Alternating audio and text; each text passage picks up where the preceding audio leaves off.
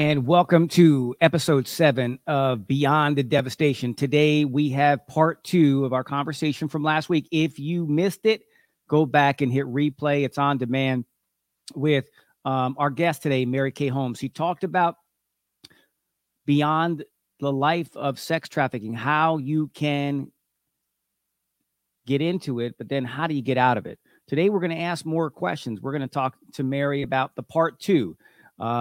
Where we left off last time you talked to us or you heard from us was that she had just gone back to school. She was trying to get the ship righted, get ready to go in and finish her education, and devastation has a propensity to hit again. So without further ado, we're going to have Mary kind of talk us through it.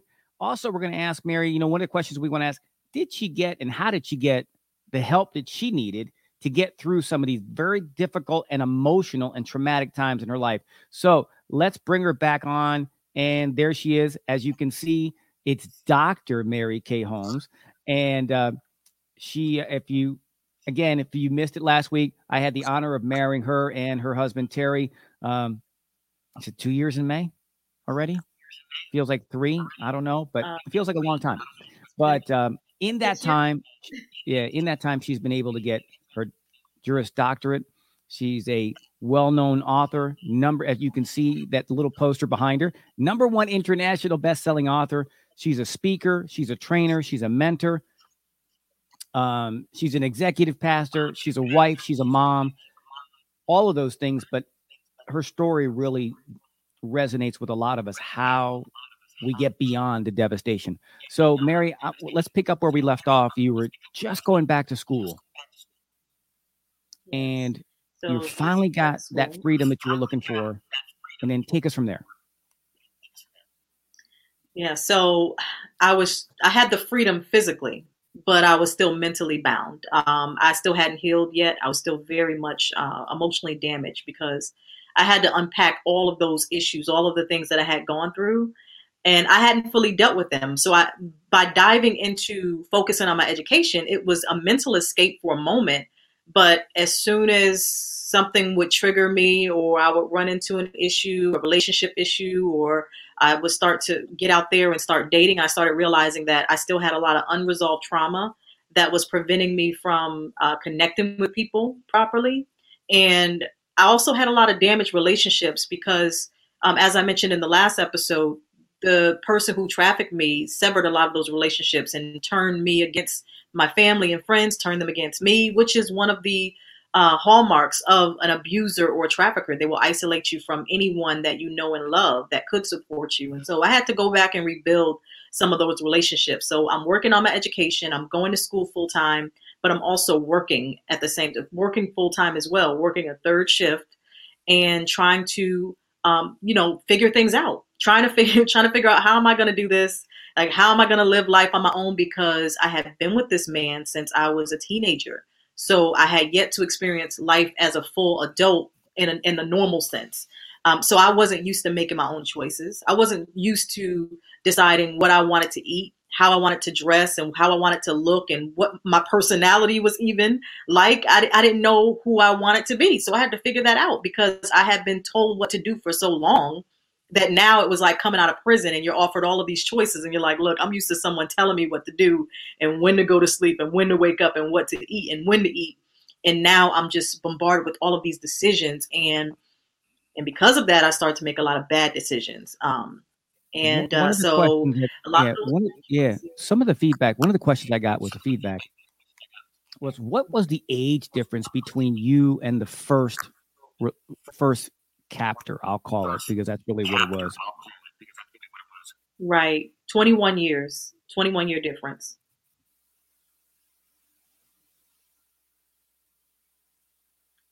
Yeah. And just to put this stuff in perspective, right? This is what I heard. College was a mental escape. You tried to date, but it was hard because you still had the baggage from before, right? And there was so much control that they had over you that he dictated all the terms to you, it sounds like. Yeah, he told me exactly what to do. He told me how to dress. who I could talk to, who I couldn't talk to. Every decision that I made was pretty much his his choices behind. It was like being a puppet. Like everything that I did, it was him. The way I spoke, it was him. The language that I used, and the mentality that I had, it all was because he had groomed me over these years. And he would even have the audacity years later even to say things like, I raised you. Just the sense of never owning up to having done anything wrong.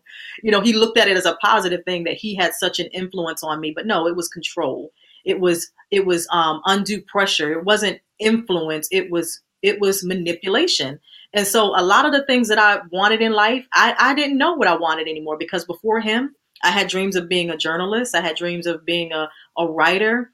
I was the type of person that just stayed in the books. And so authors like Mary Higgins Clark and John Grisham, they were my favorite authors. So I dreamed about writing like legal drama, like John Grisham and Mary Higgins Clark with the dramatic stories that she would come up with. They were, that's what I wanted to do. And then all of a sudden I wasn't sure. So I changed my major probably 3 times, but I always kept that writing. I always kept that mentality. I'm a writer. No matter what I do, I'm a writer. And I knew that one day I said, I'm going to write books. I'm going to write stories. I'm going to do everything that I can in media, because that was my heart's desire. So even in college, I started to write for the college newspaper and continue in that vein. So I just thank God for that, because something in me always remembered, some of who I was before this relationship, it's hard to call it a relationship, but for lack of a better word, this particular person that I was with had robbed me of so much time that now I was playing catch up. So being in school and working and raising 2 children on my own and making a lot of horrible choices and pretty much stumbling a lot along the way, I wound up meeting someone who was also manipulative and controlling, but I couldn't see it right away. I didn't know it right away. How old are the kids by now? By now, I think they had to. It's hard to remember their ages at that time, but I can tell you around the time that this is happening. My oldest son, he's in elementary school, and my youngest son is not even yet he's not in kindergarten yet, so he's still in like daycare. So he's still going to like a home daycare, and so I'm juggling between holding down a job and running from work and going to pick him up from childcare, and then getting my oldest and going to school. And thank God that by this time, online education had become possible. It wasn't yet popular, and I didn't know at the time whether it would even be widely accepted or if it would be respected. But I said, this is all I can do. I have to take advantage of these online courses. And so I was able to go to school online and work full time and managing the household and raising my 2 kids by myself. So now you're separated, right? You're living on your own. You've got two children. You're free of the first situation. Right. Free of the first situation. But mentally, where are you? I guess that's a question. Where are you kind of mentally in all this? Because you've been keeping yourself busy. You're compartmentalizing everything. But how are you dealing with it emotionally? The problem was I wasn't fully dealing with it emotionally, because part of my coping mechanism was to stay busy. As you can probably imagine, after hearing all the stuff that I was, trying to juggle on my own. But when I left him, because of the abuse, because of what happened and the incident that happened in the house, because it was a domestic incident, I was court mandated to attend counseling. And so it wasn't by choice at first, but I started to see a licensed therapist. And that therapist started to help me to deal with things mentally. But I was I was fighting against it a little bit, because number one, it was court mandated. So because of that, I felt as if I didn't need it. This was like, okay, I have to do it. It's a waste of my time. But slowly but surely, this woman who I had to drive out probably about 45 minutes out of the way to go visit her and go to her office, during those sessions, I would get so much information and so much insight from her, just from talking out what I had gone through and talking about what I was currently dealing with. That 45-minute ride home afterwards gave me some time to think about it and start to digest it. And eventually I started to realize that, wow, therapy is really helping me out. Like, this is really getting me to a place where I can start to understand that what I just came out of, even though back then I didn't recognize it as human trafficking, but I knew it was an abusive relationship. So at the time, I'm thinking, okay, I'm realizing it's not my fault that I didn't deserve this. And I'm starting to grow in that area, but I'm still showing. And this is the difficult thing about coming out of trauma like that and 7 years of being manipulated. I had a difficult time adjusting from the way I started to think, the ways that he wanted me to think, so to speak. So the behaviors that I got from him, I had a hard time reversing that. So while mentally I'm starting to realize like, okay, I can speak up for myself. I can, I have value and I have worth. And so mentally the therapist is helping me in all of these other areas. And I'm starting to realize my worth. But at the same time, I'm showing all of these behavior patterns that are indicative of the type of abuse that I came out of and the type of manipulation that I just came out of. So I started to just make a lot of wrong choices. And unfortunately, because of that, I had this hustler mentality. That's the best way I can put it. I had a hustler mentality. And so I had a attitude of always trying to get over on the system, or always trying to chase money, or always trying to get out of poverty by some type of illicit behavior or illegal activity. And so I started to run into people or encounter people and start to develop relationships with people who had that same type of mindset. And that kind of threw me back out. Birds of a feather, the therapist right? was helping me. I was being knocked 10 steps back by the people I was surrounding myself with. Right. So birds of a feather, right? We kind of attract who we're around. But how, just so everybody can capture this, how did we get to the court mandated stuff? How did that happen?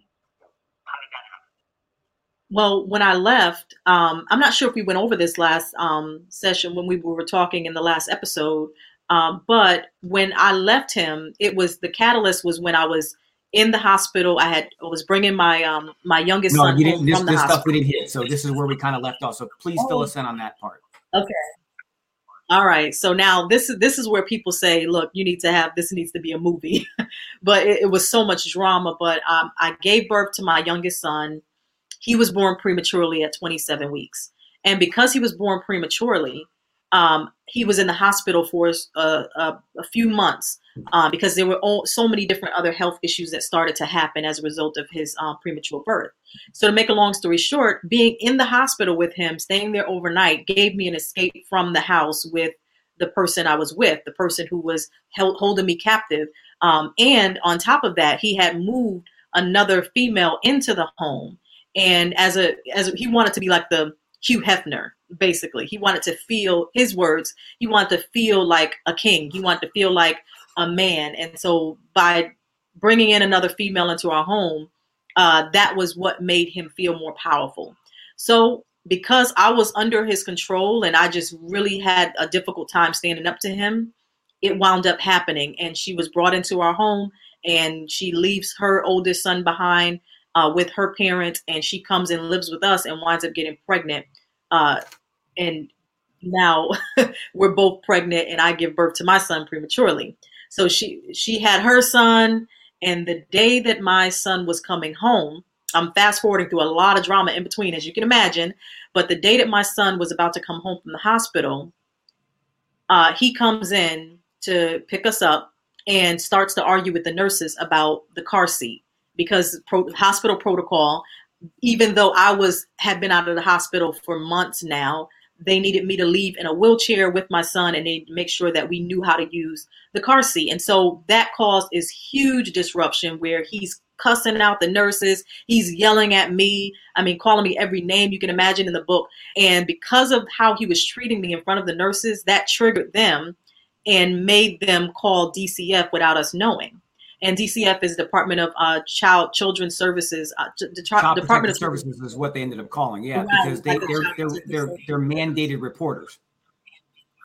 Right. So they suspected that something was not right, and they were absolutely right. And they contacted Child Protective Services. And after we left, though, because we didn't know they called them, but after we left, I get downstairs only to realize that the female that he had living with us, she's in the car with her son and her other son that she had left behind. So there's a car full of people. Our son is coming out of this, all of these health issues. And yet this is what I have to bring him home to. So when we get home, he leaves, and he leaves us, me, the female, her children, and my children in the home by herself. And I learned that she is, they have this whole thing going, and she's pregnant again. So it turns into a big fight. And to make another long story short, I wind up getting, she threw a hot plate of spaghetti at me. It goes all over her son. I pick up the fork that she was eating with. I stab her in the back of the head. And out of all of this trauma, all of this turmoil that's going on, she leaves, calls the police. I get arrested and charged with a felony assault on a pregnant person with a weapon. And he's off doing whatever he was doing while all this happens. She winds up getting charged later on as well, once they found out that she initiated the fight. However, because of that incident, I was mandated to see a therapist. And of course, I had many court dates, and I had to go through community service and different things of that nature. And I wound up with this felony assault on my record. But in that was a blessing, was that I had to see this licensed therapist. And this woman, she started to help me to understand that I needed to get out. And so while I was in the hospital with my son, before all of this happened, I had started to devise a plan to leave. So with her help, I started to even get more courage to start to implement that plan of escape. So I started to slowly but surely put a plan in place to get out of that house. And of course, I think last episode, we did talk about how when I did try to leave, he beat me in front of our children, but I was able to still get out and leave. So now, then fast forwarding back, that's when I wound up on my own with my two children, but seeking therapy, seeing a therapist. But at the same time, even though at first I resisted it, I'm starting to benefit from it. But I'm still having a lot of those old behaviors popping up. So now we're at a juncture where you've got all this baggage from this. You got two children. You've got all of the hurts, the pain, the trauma of all of it. Now, not only that, but you got the trauma from when you were a child. So you got that trauma. Then you got the trauma of the 16 to 23 trauma. Now you're trying to get out. And now you've got the court trauma, right? You've got to fend for your kids. So as we now move forward, history repeated itself, right? Because you still had all these hurts that you hadn't dealt with. Now bring us to the point where you've got captor number two is really what I don't call it a relationship. It's you're really held in captivity. And then how long did that last? So one of these, I don't know what to call it, but one of these kind of shady, shisty kind of people that I had connected with in trying to chase money and trying to have a side hustle, so to speak, took advantage of the fact that he saw that I was struggling financially and saw that I needed help. And so he took me out, and to make a long story short, with him, he wined and dined me, bought me all of these fancy clothes, designer clothes that I had never thought that I would wear. At this point, I'm being treated like a queen, and he's driving around in his fancy, luxury vehicle and taking me everywhere I wanted to go, eating out, spas and all of that stuff. And then one day he says, "You owe me." And when that happened, I knew that the gig was up, and he brought me this, what we call burners. Burners were the cell phones that you use for a little while and then you toss them away, so that they wouldn't be traceable. And so he got me this burner cell phone, and then, he programmed it, gave me some calling cards, and he said, "This is what I need you to do. I'm going to give you some rules." And the rules were that there were certain clubs I could go to and could not go to. There were certain men that I could meet and could not meet. And I was ultimately going to have to sleep with them for money. And he was going to put me on to this game, which is, the pimp game, which it always appalls me that it's called a game. And a lot of the people, a lot of the women who are pimped out, it's not by choice. Yes, there are some sex workers, of course, who choose to go into that lifestyle. And I even think, we use the word choose too loosely, because some women, they're backed into corners, or they feel as if they don't really have a choice. So even though they're doing it out of their own free will, they're forced into these decisions a lot of times with situations like mine, where someone's holding a debt over your head, or someone's making you feel as if this is the only way out. And so that was what happened to me. He held this debt over my head and said I had to pay him back all of this money that he had spent on me. And he gave me all of these rules that I had to follow. Now, he lived in another state, but yet somehow he made me feel afraid that if I did not do what he was telling me to do, that somehow my life was in danger, or there was some type of threat that was unspoken. He knew where I lived and all of that stuff. And, he hadn't yet met my children, but he knew where I lived and my children were there. And so to me, it was like, I just felt once again trapped. And the truth is, yeah, if somebody was to ask me now, yeah, I could have tried to move, but moving is not as simple as it seems. You got to come up with first month's rent, last month's rent, and security. I didn't have anything in my bank account. I couldn't just pack up and move. I didn't have places that I could just go. Yes, I could have called the police or told somebody what he was doing, but honestly, what was I going to tell them? In my mind, what could I say to the cops that I was this gold, and this is what I was thinking as far as myself back then, that I'm this gold digger who took all of this money from this guy, and now he's convincing me to pay him back. And what could I say to anybody? And I felt ashamed. I felt like it was my fault. I felt like I had led him on. I started to think of all the different things that I could that pretty much put the blame on me, and I fell for it. And so going out and doing what he was telling me to do, I was off on my own. That's why I mentioned he lived in another state. I'm out here. My life is at risk. At any moment, someone could have robbed me. Someone could have killed me. All the unimaginable things could have happened to me because I'm out there on my own doing this, prostituting, and with what I thought was protection really wasn't protection. Having him be a phone call away was not protection. But I wanted to show him that, no, I'm going to pay off this debt. I'm going to do what you're asking me to do, because I thought eventually it has to stop. I can make this money and I can give him the money. And I got caught up in it thinking this is temporary. But in a situation like that, it'll never be enough. The debt will never be repaid. There will always be something else that you owe. So he kept piling on things. Well, now you owe me for this, and now you owe me for that. And so it kept going in this ugly cycle. And eventually I started to get in my mind, well, since this is my life now, I'm going to make the most of it. I'm going to start to settle in, and I'm going to start to at least get something out of it. So in my mind, if I made, a certain amount of money that night and I kept a little bit back and I didn't tell him, then I started to feel like that was empowerment, like that I was being empowered because I wasn't disclosing all of my earnings to him. And I had all of this money stacked up on my dresser that I didn't have time to spend because I'm working a full-time job, going to school, dancing at night, prostituting, and I'm too sleepy during the day to spend this money. So I felt empowered because of the material possessions, because of that mentality of being this hustler or being being a go-getter, so to speak. I'm thinking, this is the life. I'm going to make the most of it. But eventually I got too caught up in it. And I remember the night that I made the most money, I said, I cannot do this anymore. This will not be my life. Something just snapped. Something just in me was like, you are about to go down a dark road. This is not going to be your life. And I literally made a decision that night and I never went back. And that's when I gave up my apartment and packed up and moved, because at that point I had enough money to do it. So let me ask you a question, Mary. So you're how long were you in that life to the time where you were able to break free?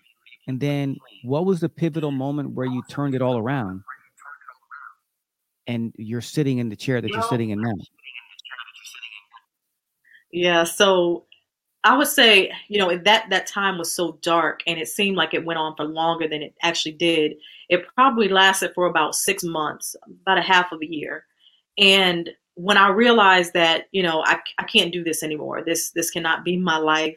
meeting the different women in the club and talking to other prostitutes, I knew that it can become a dangerous thing to get caught up in. And then you look up one day and you are, well into your 50s still doing this. And so I said to myself, I'm out.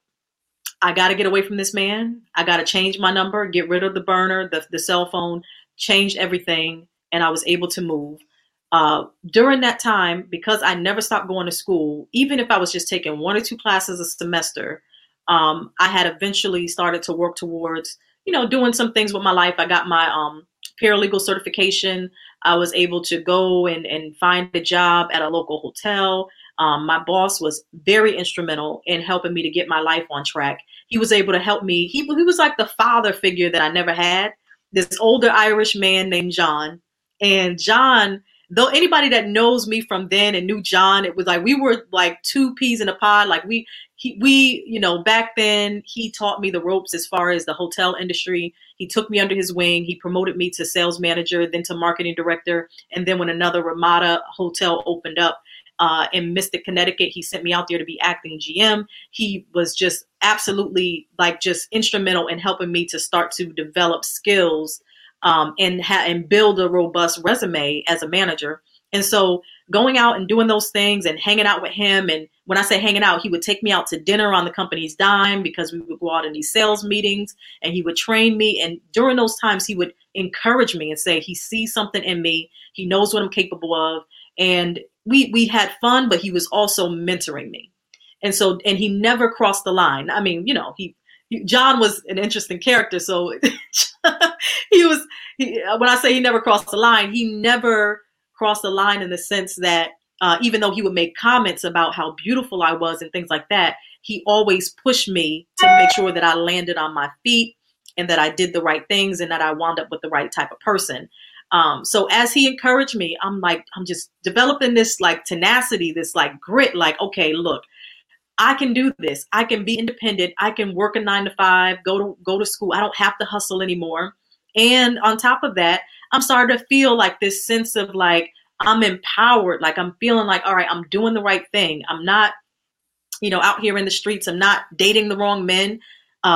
Truth be told, I was so busy with everything else. I didn't really have time to date too much, but yeah. And so I graduated, got my associate's degree.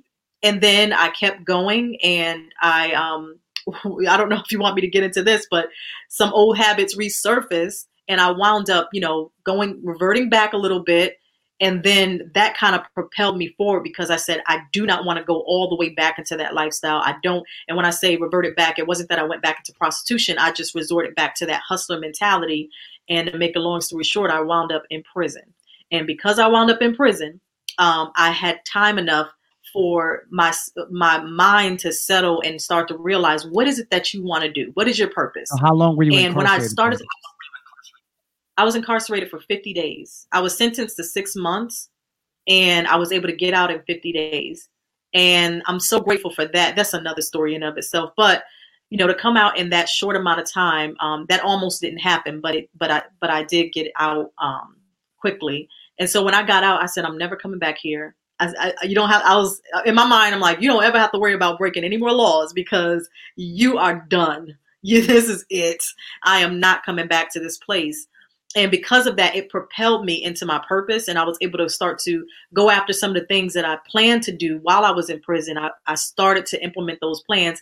And who was waiting for me when I came home from prison? John. John was right there, gave me a job immediately, set me up in this executive director position at a hotel in Queens.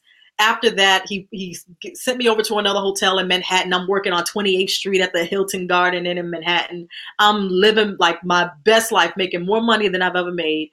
And because, once again, John was that mentor, that father figure that kind of stepped in and made sure that I was okay, I was able to get back on track, get right back into school, got my bachelor's degree, and then had the audacity, in spite of having spent time in prison, and have this rap sheet with all of these records and all of that stuff. I applied to law school and was able to get accepted at not only every law school that I applied to, but I was offered a full ride at one of the schools. And they said, we're giving you this money, regardless of whatever your GPA is for the next 3 years. We just want you to attend our school. So Yeah, and absolutely along the way, that help from John, instrumental, but I also continued to go to therapy now by choice, not because I was court ordered, but now I was going by choice because I said I need help, and it was the best, one of the best things I could have ever done. So when we look at it, everybody has a John in their life. If we look at it, not the John in the spect of where she was in her life, but a person Right. that sometimes Yes. is instrumental in seeing something in you that you don't see, right? And Hmm. this gentleman saw something in Mary that was instrumental in putting her on a track to get out, not having to go back to where she was, but where she was really gonna go to. And it gave her the confidence to go to law school, raise her children, have more money than she had earned without doing it legally, without having to do it any other way. And Right. but I want everybody to understand it took a gentleman like John, but it also took counseling, because when you hear the traumatic life that she's been gotten out of, it took her to empty all of that out, because as she went on, and as I said, I married her, so I know she's gotten married, but it's hard to go into a relationship with all of those things that were behind you, and you have to find the right person. And fortunately, she did. I'll brag on him. He's a nice guy. Yes. But anyway, but He's a nice guy. you know, Yes. these are the things that happen. And again, so for everyone that wants more information, I would go to marykayholmes.com. You can email her at info@marykayholmes.com. You can catch her on her own Facebook page, her podcast. And the name of your podcast, Mary, so everybody can find it. The Your Mary Kaye podcast. Holmes podcast. Yeah. So you got her on a podcast, you got her on social media, you got her everywhere. And she is she just came back from Africa a couple weeks ago. She started a project for her. I believe it was your mom, right? You named this community, or this sewing community, for your mom, right? Right. A sewing academy. Yeah, my mom was a seamstress, and so I started it in her name, and my mother-in-law is a seamstress, so it's a combination of both their names. And yeah, phenomenal work. And so in a couple of days, we'll be in Peru for another missions trip as well. So she's not standing still, and she didn't let the captors define who she was. She defined who she was, and it took a lot of this took a lot of work. What you see now and what she was took a lot of time, but we thank God for the transformation, and we thank God for who she is. And I'm really honored that she was on here and could give me some time during her lunch break to come and tell this story. Look, this story is not over. She's continuing to write it every single day. And if you want to hear more from her, look, she's got a lot of outlets you can find her in. Today I was able to, get her for a few minutes. So I'm really grateful, and I'm excited to hear it, because I get to watch her and hear through all the venues that she's on about the great things that she's doing. So thank you again, I'm going to say this right, Dr. Mary Kaye Holmes. Thank you so much for being a part of our podcast today. Really enjoyed the time, and probably won't be the last time you hear from her. But again, I really info at marykayholmes.com if you want to get her to be a speaker. marykayholmes.com if you want to just find out about her and about us and how you can get Mary to come and speak at your events about what she's been through. You will pack the house because the story is that phenomenal. So again, thanks a lot. I'm gonna let you go back to do what you do best. And she is an attorney, folks. She's got a job to do, and I want to get her back. So thank you so much. I'm gonna play some music on the way out. Thanks again. marykayholmes.com. Check her out. You don't want to miss an opportunity to have her come and talk for you.